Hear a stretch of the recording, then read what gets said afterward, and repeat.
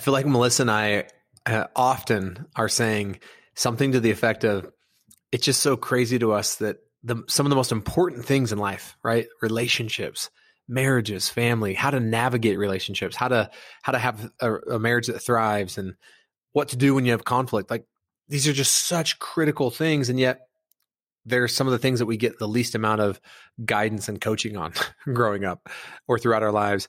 And that is why I'm so excited to have you listen to this interview that we did with Jason and Ellen, the founders of the Relationship School. I met Jason at a mastermind group that he and I are part of. We did a breath work and yoga session together and got to talking and realized we shared a common calling of helping families and relationships and marriages. They've taken that to an incredible level with what they teach at the Relationship School. It is so transformative and yet so practical. And I really believe that you're going to find this interview as transformative and as applicable as Melissa and I did. You know, when we were talking with Jason and Ellen, we kept looking at each other like, oh my gosh, like we could do better at this in our marriage, or wow, we really need this right now in our relationship. What they teach is not just how to have a relationship that thrives, but maybe, in my opinion, most importantly, what to do when your relationship isn't working. Like how to overcome conflict and how to use those challenging times to even become stronger. And so I'm really excited for you to listen to this interview and put it into practice like we have. Hello and welcome to the Family Brand Podcast. My name is Chris. I'm a husband, a father, and an entrepreneur. My name's Melissa, and I am a wife, mother, former nurse turned real estate investor. And we believe the greatest gift you can give your child is a last name that stands for something. Your last name is your family's brand.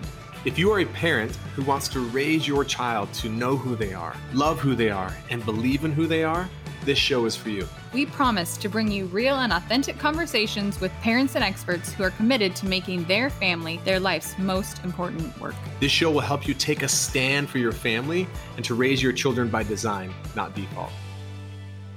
So today, everyone is in for a real treat because we have Jason and Ellen joining us as guests on the Family Brand Podcast. So welcome, the two of you. Thanks. Thank you for having us.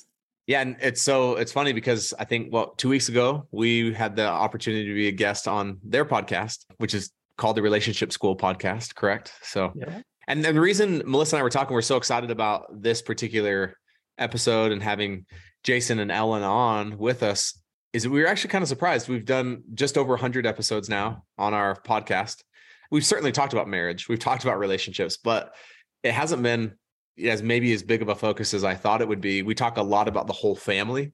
Mm-hmm. We talk a lot about raising strong, confident, happy children. We also talk a lot about going after kind of your dreams and what you want as maybe a parent in the family. Yeah. But we haven't had a whole lot of episodes, whether it's with us or with another guest, where it's talking specifically about the relationship of the marriage or a partner. Mm-hmm. And, but if that's not right, or if that's not whole, or if that's not healthy, it's tough to kind of have anything else feel like it's working. We talk to couples all the time. It's like, oh, when our marriage isn't working, nothing seems like it's working in my life, personally, professionally, family. Yeah. Yeah. Mm-hmm. So yeah, we're really excited to dive in with you. And I guess it was interesting, maybe we'll start here. Jason, I read, with your story, the Relationship School came about because of your own painful experiences with failed relationships. Yeah. And after having a series of, relationships that didn't work, you're kind of like, maybe I'm the common denominator, right? Like, right. Will you talk about that a little bit? Just kind of how that, because that's a hard realization, I think, to come to, like, oh, I'm responsible, and yeah, will you just share a little bit of that? And then Ellen, I'd love to hear your perspective on that too. Yeah. She came into the picture at a certain point that was pivotal. In my 20s, I was kind of lost and had lots of issues. Let's just say that. And I was pretty caught blaming everybody. But myself. I was not a self-blamer. I was definitely an other blamer. And every woman I dated was like not good enough or not whatever enough. And there were very short-term relationships. Kind of as soon as it got uncomfortable and it got real, I would bail and just move on and make her wrong. And that happened enough times at age 29. I was breaking up with another good woman, and I realized during that breakup that I was perhaps responsible for what was going on in the dynamic, because I the only thing I could realize was that I was the common denominator in all those relationships. And that was huge for me. It was a very pivotal moment in my life. And shortly after, I went to graduate school because I wanted to figure out myself if that was true, and I wanted to figure out relationships. And so I went to study psychology and met this amazing woman. My first semester, she was a couple years ahead of me in our graduate program. And we eventually hooked up. It took us about a year after we met to start dating. Yeah. And I was used to sort of, in my language, I was used to dating girls, younger women who feel like I had a lot of control in the situation. They couldn't challenge me. I always picked maybe a younger, more insecure woman. And then I met you, and it was like the first kind of woman I met that, didn't sort of back down and didn't tolerate my bullshit, basically. Ellen, what was your experience? Had you had a similar experience in past relationships? Like what, this idea of like realizing, wait, I'm 100% responsible for me in the relationship. Like, what was your experience with that? Yeah, mine was a little different. And I just want to acknowledge that really Jason started the relationship school. It's really his vision and his creation and hard work. And I have my role supporting that and contributing to that. But I just want to acknowledge that it really, the relationship school really came from you and from what we've learned, but he really created that. I think for me, by the time I met Jason, I was also in a place where I was in a lot of pain. I'd had a lot of heartbreak, a lot of relationships that ended that I felt really sad about. I don't think you felt heartbroken. And so I was like, I really wanted to figure that out too. Like, how can I really wanted to be in partnership. And I just really kept feeling like, God, I'm the one who's willing. But these men just kind of drift off or don't want to commit. And I was so like ready to commit to probably people I should never, thankfully I never did get to commit to. But I was in a different place where I was really trying to figure out how to really advocate for what I wanted. And so when I met Jason, that I think he felt that I was serious about advocating for myself and advocating for transparency and truth between us. Like, if something isn't working, like, let's talk about it. Like, if you're starting to drift, I'm going to ask you about that. And like, hey, what's going on over there? Which I didn't like at first. You didn't like that.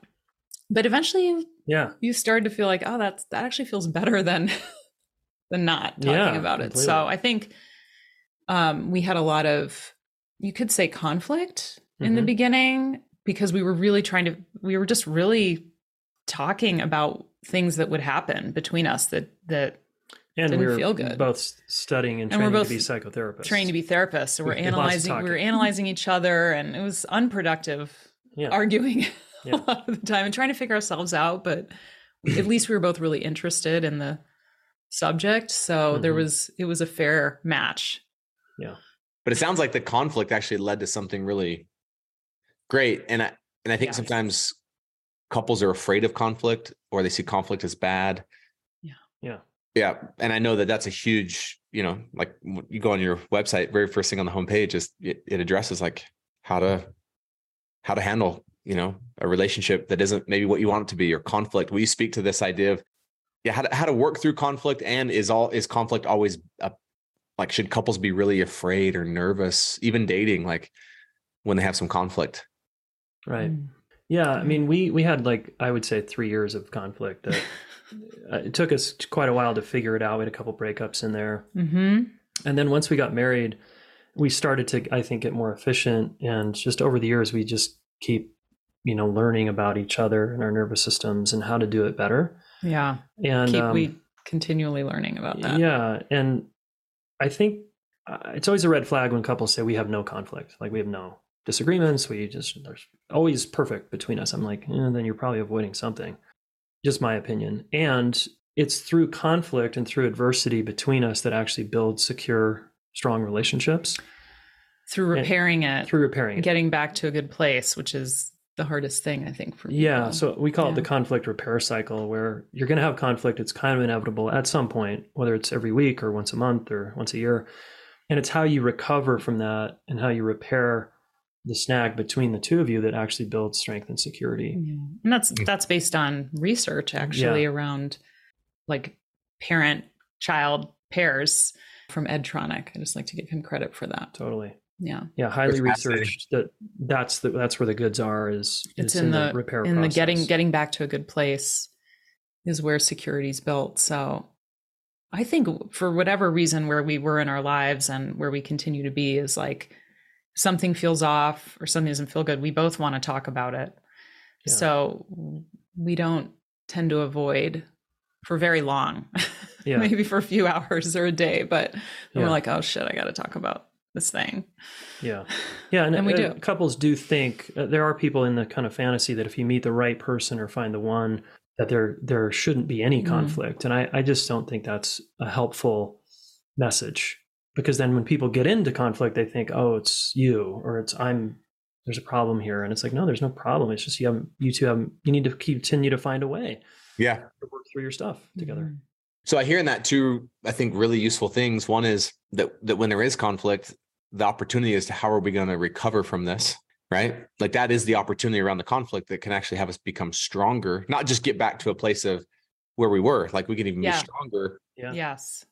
And then Ellen, you said something really profound. I think that from time of conflict to addressing it, like the shorter we can make that within reason, the better. So that a whole lot of other unnecessary meaning and emotion doesn't get attached to it and builds and builds and builds and builds until it's a real nightmare, an issue. Exactly. So I think there's a ton of wisdom and we're going to have conflict. And that doesn't mean something's wrong with you or wrong with me or wrong with us. It just means we have conflict, and the opportunity is to repair that conflict. And it's the quicker, the better is what I'm hearing. Mm-hmm. Yeah. Yeah. And there's a lot of reasons for that, just in terms of building up negative memory. If we go too long, like you said, like other things start to accumulate in our bodies and our minds. And if that happens too much, too often, that does create wear and tear on a relationship. Yeah. If you're a couple listening or a person listening and you find that, thinking to yourself, I do have conflict in my marriage or my relationship. And Chris and I were talking this morning, this isn't something that you're taught in school, is like how to actually work through these things, like such a basic like life skill for relationships, but yet it's never taught. What would you say to someone listening? Like, okay, I have conflict. Like what's some steps that we can take to like begin working through this if we don't feel like we are doing it well right now? Yeah, I think the frame that you're speaking to here, that conflict's an opportunity, is number one, is like have the mindset that it's always an opportunity. It's not a problem in and of itself. If we can kind of just have that view and remind each other like, hey, this is uncomfortable and it's painful, but in the big picture, there's an opportunity here to get stronger. Just that mindset alone is huge. And then I think there's many things we can do around like agreements around that, that we always, if things get hard, we always come back. The self-awareness that, look, if it's very uncomfortable for you and it's scary and it feels really bad, you're normal. And there's nothing wrong with you personally. If that's you, the listener, that it's okay. It's crunchy, and it's crunchy stuff between people is usually really uncomfortable. And that's normal. And we're resilient human beings, and we have the capacity to work through it and to not blame yourself, because a lot of us grew up in families where we just modeled, we got what we got, right? We got the modeling that we got, whether it was a fighting family or a avoidant family or whatever the family system was, that's the download we got. And so that's likely we're going to do some version of that under stress. And then we can start implementing like agreements and different tools we can use. Yeah. I like you mentioning the agreements part, because I think even just having an agreement that we're both committed to getting back to a good place after conflict, to finding something we want both of us to feel good. Like anything that helps contain some of the avoidance or even sometimes like we might do things that make it worse, like yelling or name calling or going silent. Like there's things we might do based on what we learned that make things worse. But if we have an agreement that like, okay, if we get into conflict, we're gonna get back to a good place. We're gonna learn how to do that, because most of us, like you said, Melissa, like weren't taught, didn't learn, didn't see it modeled. And it is important to learn, and also to have that commitment to to getting reconnected. Most couples I see, when I ask them how they repair, it's like a blank stare. They're just like, I don't know. And they might've been together 20 years and they don't have a process or an agreement or any agreements, or it's like people get upset and then anything could happen. And people are living in that. And it's it's stressful, and it does create wear and tear. Yeah. I mean, we wouldn't do that with our kids, hopefully, just like, but I guess families do. Like an explosion comes up and then no one addresses it or talks about it after. Like, hopefully most parents now want to learn how to do that better. And I think partners, it's just as important. Yeah, I can totally see the genius. I've never thought about it. I could totally see how wise it is to have a conflict like resolution process that you've agreed upon. Like, hey, here's when we have conflict, and inevitably we will, here's the process. And part of that process could include what we do, and part of it could include what we don't do. Totally. Because for a long time, anytime we had conflict, I shouldn't say anytime, but when we had a more serious conflict, it would be easy to be like, well, maybe we shouldn't be married. Let's just get divorced. Mm-hmm. And I just, I hate to admit that I did that, but it's true. But there, like that, you talk about breaking trust, like that. If every time something gets a little bit hard, you're going to like threaten to get divorced and leave. It's like, you can't, not good. So yeah, it's like, so we just agreed, like that's off the table for us from now on. Nice. Like we will never threaten divorce or leaving but I've never really thought about it as, having this process of what we do, what we don't do. Mm-hmm. Yeah. And I heard one time someone say, it's okay to fight as a couple, but just keep the gloves on. Because when the gloves come off, that's when it's like, right.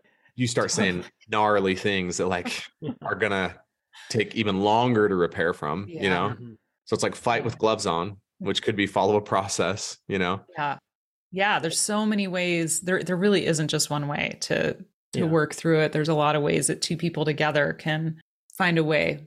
But, sometimes you need outside help, but, even just starting with, what are we not going to do anymore? Okay. When we're upset, that's not the time to talk about divorce. Like if we need to have that conversation, that happens when we're connected and calm and rational and like really talking about our relationship, not when one of us is just upset or angry or something. Yeah.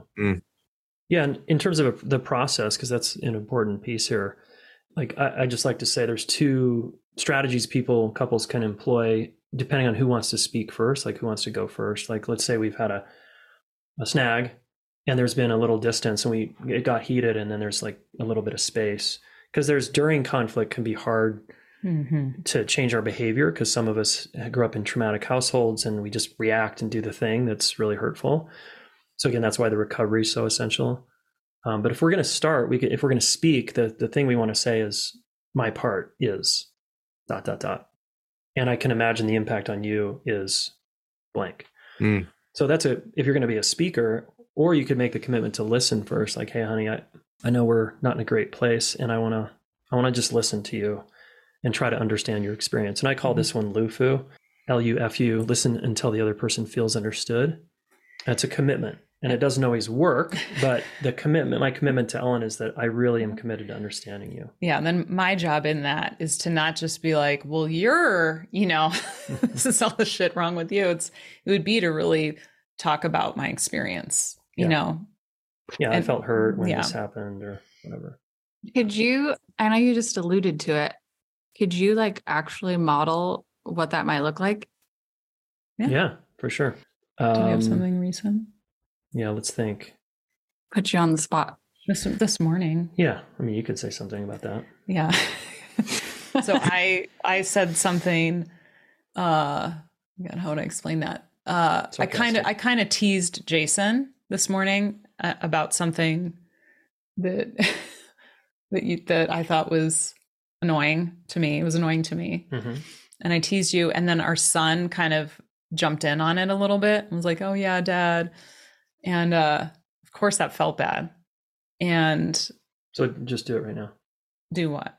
Just model what you would say. Yeah. Oh, okay. Yeah. So let me model the thing. So yeah. So I noticed that this morning I was being sarcastic and careless and not really thinking of you when I teased you about the laundry this morning in front of Lucian too. And then he jumped in on that. Yeah. And I'm guessing that felt bad to you and that you were probably upset with me, and maybe even felt hurt or angry, any of that would make sense. Yeah. And so that already I feel just like, oh, just, thanks. And it was pretty minor in terms of the charge level of this one. So it's pretty, like, I'm complete already because I don't have like a, and then and gosh, it really sucked when.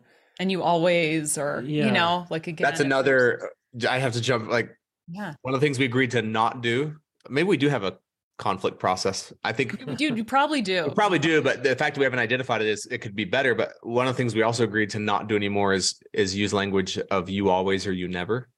Yeah. So absolutes. Yeah, those are just so, like, because when you tell someone you always or you never, it's basically like you are this way, this is your identity, and you'll always be this way. So it's like that's rough to hear.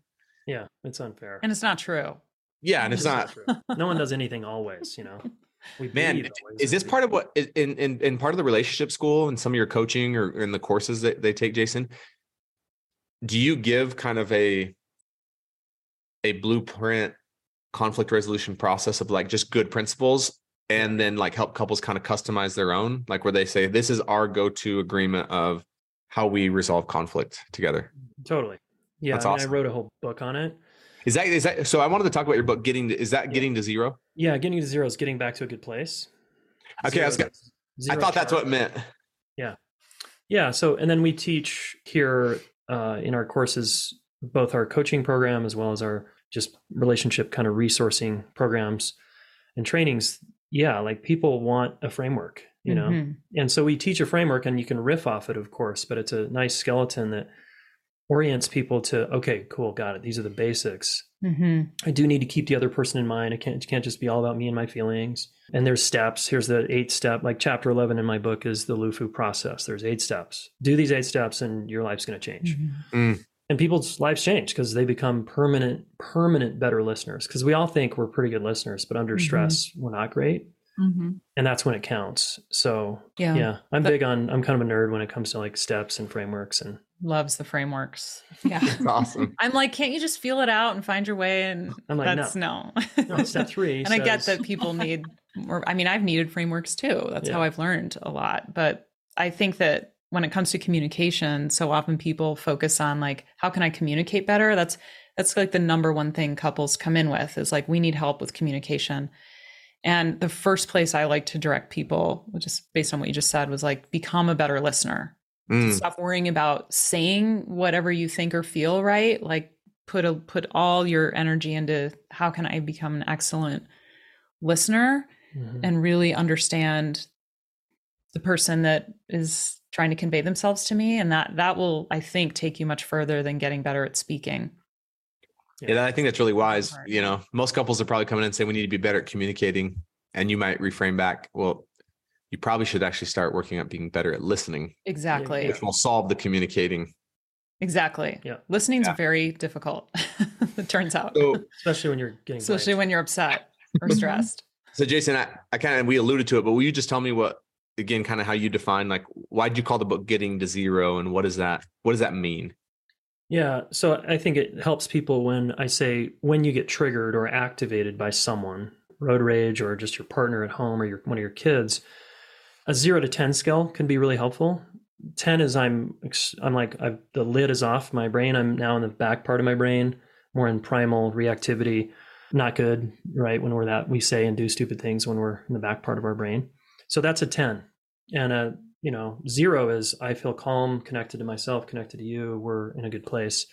And so anything between 0 and 10 is a little level of sympathetic arousal, a little bit of activation. And I often say that above 5, you're usually moving toward the back seat of your brain, and you're more in a fear response. And below 5, you can have a rational conversation and still be activated. And that just helps people. So the goal is always, how do we as a couple get back down to 0, back to a good place where we feel connected and calm and we're cool. Like, everything's cool here. And that just helps. That kind of frame just can help people when they name it. Yeah, that's awesome. This is going to be a hard question to answer, but what percentage of couples do you think are constantly living at or operating at a level that's above 5 and it's totally unnecessary? Meaning they actually really do like each other. They love each other. They have a good relationship. And if they just knew how, I mean, would you say that probably a high percentage of couples are operating above 5, or the ones that are, it's probably unnecessary, right? Yeah. I mean, unfortunately, it's sad, but I would guess it's like above a 5 can be like a little too aggressive, but people do grow up in those kind of homes, right? Where it's constantly a 5 or a 6. But more people, I think, are living in 1 to 4. Yeah. They're not aware of it though. It's their normal. And it's because they grew up in families where that was the vibe in the home. So they don't know any different. Yeah.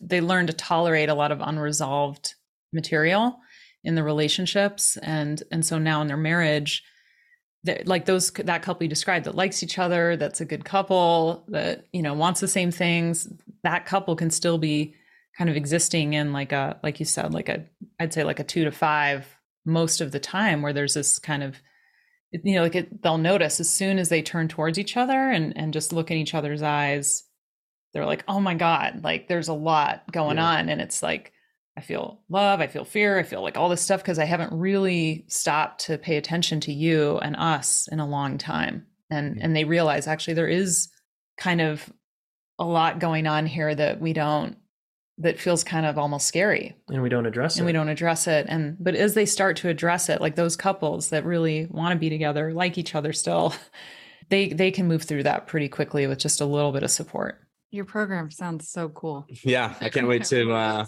I wanted to have your book read before we did the interview and didn't get that accomplished, but we've got it ordered and going to read it. You mentioned earlier, Ellen, that a lot of times couples, the first thing they'll kind of present with is, I want to be a better communicator. We want to improve our communication. Would you say, is that the number one thing that couples are kind of struggling with as they come to you? Or would you say there's other kind of things that you're most commonly seeing? I'd say it's the number one thing couples think they're struggling with. And the first thing they say when they come in for coaching or therapy. But as we look deeper, what they're really struggling with varies. And so that's kind of always what I'm looking for is like, okay, communication's like a flag, but usually there's something more about their sense of security as a couple, their sense of connection, like how connected do they feel?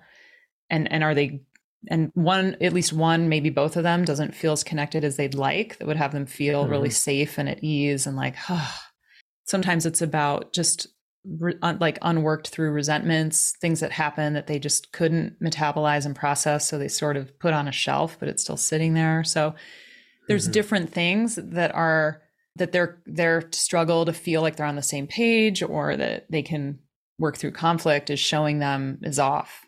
So underneath it varies. And they have a habit of getting scared and not knowing how to work through stuff. So it just piles up. And it just gets put on shelves and under the carpet. And people are busy, especially parents, young parents. Yeah. Right. It gets very easily compartmentalized. Everybody's overwhelmed and stressed. And it's like, oh man, this could make things worse. I'm just not going to say anything. Yeah. And years of that is like really bad. And a lot of people come in with that kind of pile. Yeah. But it's never too late. Well, I wouldn't say it's never too late. There are times when it's really, if people had done something sooner, they might have been able to recover their relationship. I think you guys your story is such a cool example of how you turned that around. And, but some people have gone too long, too much stress, too little connection for too long will create wear and tear that great coaching or therapy can't really undo. So the sooner the better, but sometimes people come in late in the game, raised kids and everything, and they want to reinvent their relationship. And if they both want that can be really cool too. It can work. It can work. I think it's interesting in marriages and relationships, how sometimes we enter into this dance that we do. And this dance can go on, like you're saying, for years. It's like, she does this one thing and then I always do this other thing, or I get silent. And sometimes it's just, you just need to know new skills to learn new steps to the dance. Yeah, totally. Yeah, too many people winging it. Yeah, and one of the things that I had never thought about or considered before, though, that I think might keep people from actually doing the work is this, we're just not good at communicating. And if you think about there's a danger in that I'm hearing from you. One, because it's not really the problem, but two, it almost pacifies you to be like, well, we've identified what the problem is. We know it's that we're not good at communicating. And it's like kind of like check, but it doesn't have you look at what, so it keeps you from actually, is this making sense what I'm trying to say? Totally. It's totally keeps you from actually, but it feels good to be like, oh yeah, we're just not good at communicating. But if you think about it, that doesn't really make sense in any relationship, work, school. If you're not good at communicating, that's not the issue. That's what's coming out on the surface of something deeper. Yeah. But I'd never considered that as what most people think they're struggling with is dangerous because it's not. And two, it could pacify you into being like, well, at least we have an answer, but you're not really getting to what. Yes. Yeah. Exactly. Yeah. It can be a dodge. I think that's astute. Mm-hmm. Yeah. And if it is an issue, if some couple is stuck in, we have communication issues, then rather than kind of relax thinking you've identified it, it's like, go work on your communication issues then. Put some attention and care there. Become a better listener. Yeah. One thing I keep hearing come up as a recurring theme, and it started with even your story, Jason, of how the relationship school came to be. And that is this idea of, and even you modeled it when the two of you talked about how to model, right, a conversation earlier. Ellen, you didn't say, well, I made fun of you with the laundry because, right? You just, how important is it to a healthy relationship that both people accept 100% responsibility for how they show up in the relationship? I love that you caught that, because I think that's a really important what you notice, that I didn't say, well, here's why I did that. In that moment, when I'm repairing something with Jason, he doesn't care why I teased him. He just wants to know that I care about him enough to notice that wasn't cool, and that probably hurt his feelings, and that I want to know how he's doing over there. That's all people care about in that moment. Later on, at some point, Chris, like he's like, yeah, why did you say that? He might be like, what was going on for you that you thought that was okay? I mean, I'd have to be like, oh, I don't know. I guess I'm kind of irritable today, or, like I would have to think about it. But in that moment, it doesn't matter why. And it could make it worse if you go start. And it could make it worse because it just sounds like defensive and justifying. Yeah. It's sort of like, I didn't really do anything wrong. I had a good reason. And it just starts to unravel the whole thing. Like, better to just start with, like you said, that taking responsibility, that I did something that probably didn't feel good to him. Like that's like 90% of it in some of these situations. And I think that, I'd love to hear what you have to say to Chris's question about how important is that both people are willing. I think it's extremely important. Yeah. That both people are willing to take responsibility and not make any excuse. Yeah. Especially in the moment when you're repairing. And then later, maybe there's something to learn there. But. Yeah. Yeah. Agreed with all that. And it's vital. And I like 100%. Like Gay Hendricks sort of taught me that once, that it's 200% responsibility. It's not 50-50, because then we can get into scorekeeping. Well, you took 60% and I took 40. And it's just like, look, let's just assume we're both owning our part completely and what's getting activated here. And, that'll help us work through this. I think that was one of the biggest, actually, when people ask us sometimes, how did we go from this place of going to get divorced to this? Wasn't everything, but one of the biggest things was, Melissa and I joke sometimes that we're recovering professional scorekeepers. Like, we were so good at keeping score. Like, well, you did this and I would have never done that, but you, and it's such a dangerous, like, that concept we had never, I'd never been taught the idea of 50-50, win-win is supposed to be a good thing.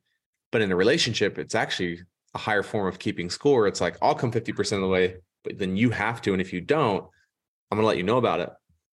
And it's like, well, what if we both just strived, not that it's even possible all the time, but what if our intention was, I'll just make it 100% win for you. Yeah. And I'll be 100% responsible for how I show up. You do the same. And let's just try to operate from this place of 100. And it's a 200% commitment.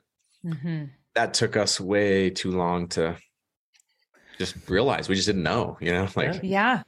We don't know. Can relate. And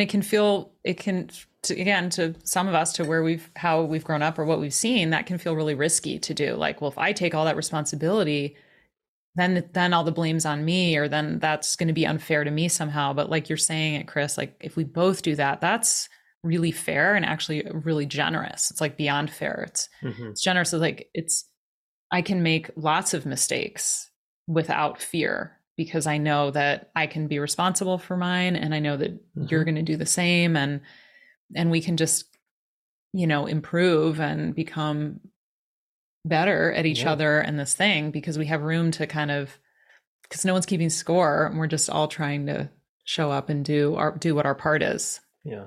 Well, I've absolutely loved having you both on. Like, there's so many nuggets in here. I mean, the first one big takeaway for me is for Melissa and I to formalize an actual written out, intentional, like, conflict resolution process. We have pieces of it, and I think we have one, but it's just identifying how useful that'd be to just go to, here's what we do when we have conflict, here's what we don't do. I also think a takeaway is the time that you allow between conflict and working to repair and recover is like really important. Yeah. Like, so I would love for everyone listening, to buy your book, Getting to Zero. You can just type Getting to Zero, Jason Gaddis. We'll include a link. Is there any other resource, Jason and Ellen, that you think, like, if someone was going to come check out the Relationship School for the very first time, you have so many amazing resources. Is there something in particular that you would encourage people that, in addition to your book and your podcast, like, to check out? Yeah, great. I'm glad you mentioned the podcast, because you two have been on it, and that was awesome. That's a great free resource for people that like running and commuting with the podcasts. And then if they want to invest a little more, I think a course we created together would be a great option. And that's relationshipschool.com/upgrade. It's called Relationship Upgrade, and it's an 8-week course that just walks people through kind of the view and framework of how to work with two nervous systems and how to have a deep, fulfilling relationship. And it's got a bit of our story in there, and just a lot of great tools. Yeah. Amazing. We'll link to that as well. Relationshipschool.com/upgrade. Yep. Okay. We'll link to that as well. Okay. I have one last question. If you could leave this. And then I have one last question. Okay. If you could leave this episode with, the listeners with one message or one thing, what would it be? I'd say embrace conflict as a path to getting stronger. Yeah. And I'd say be open to and willing to learn about how to create the kind of relationship you want to have. That's great. I love both. And I think I know Chris and I have come a long way in our relationship, but I know it's never like a destination. Like you've reached the top. It's like, there's always little things we can tweak, and not being afraid to, like, continue to be vulnerable and continue to do the work. I love it that you're providing tools for people to do that. So the question I always love asking whenever a guest is on, because so much about Family Brand is really like being clear of, like, what you stand for as a family and what you want to be remembered for, what you want to be known for. So you guys can answer this independently, but if you were to say, this is what I would want our family, like our family's brand, right? This is what I would want us to be known for more than anything as a family. What comes to mind? No pressure. You go ahead. Me first. Okay. The first thing that comes to mind is that we take really good care of each other. Yeah. Love that. Yeah. I would just say connection, connection above everything else, that we're connected and we prioritize our connections. It's awesome. Well, thank you. Seriously, this has been amazing. Like, what a gift you've given everyone. And again, like Melissa said, like, the things that make the biggest impact in our lives are the things that we're not taught about at all. Yes, unfortunately, most often in life. Yeah. This being one of them, like how to have really great relationships and have the ability to work through conflict. Like, so thank you both for coming on. It's been amazing. Yeah. And thank you for what you're putting out there too. We love what you're up to as well. It's super valuable. Yeah. Thanks for taking a stand for families. Yeah, totally. Okay. Talk to you soon. Okay. Thanks, guys. Thank you so much for listening to the Family Brand Podcast. To say thank you, we have something really awesome we'd love to share with you. We often hear from families who will tell us that they just feel so overwhelmed because of the demands that are placed on them. They feel like they're constantly being pulled in so many different directions and spread thin, and they're spending time as a family, but they don't feel like it's quality time. They're not really connected, and they want to be more intentional. And we can certainly relate, because we felt like that at one point in our family. And so we created a guide that allowed us to really be more confident around how we spend time as a family and what we say yes to and what we say no to. And it's just brought so much more peace into our home. It's made our lives so much more simple, and we want to share it with you. So if you go to familybrand.com/free, you can download the How to Take Back Your Family's Time guide, and I can promise you it'll give you more confidence and more peace in your life and in your family. One last thing, we feel so inspired when we hear from families that we are making a difference for them. We would love it if you would leave us a 5-star rating and a review on the podcast so we can reach even more amazing families. We truly believe that the way we change the world is one family at a time.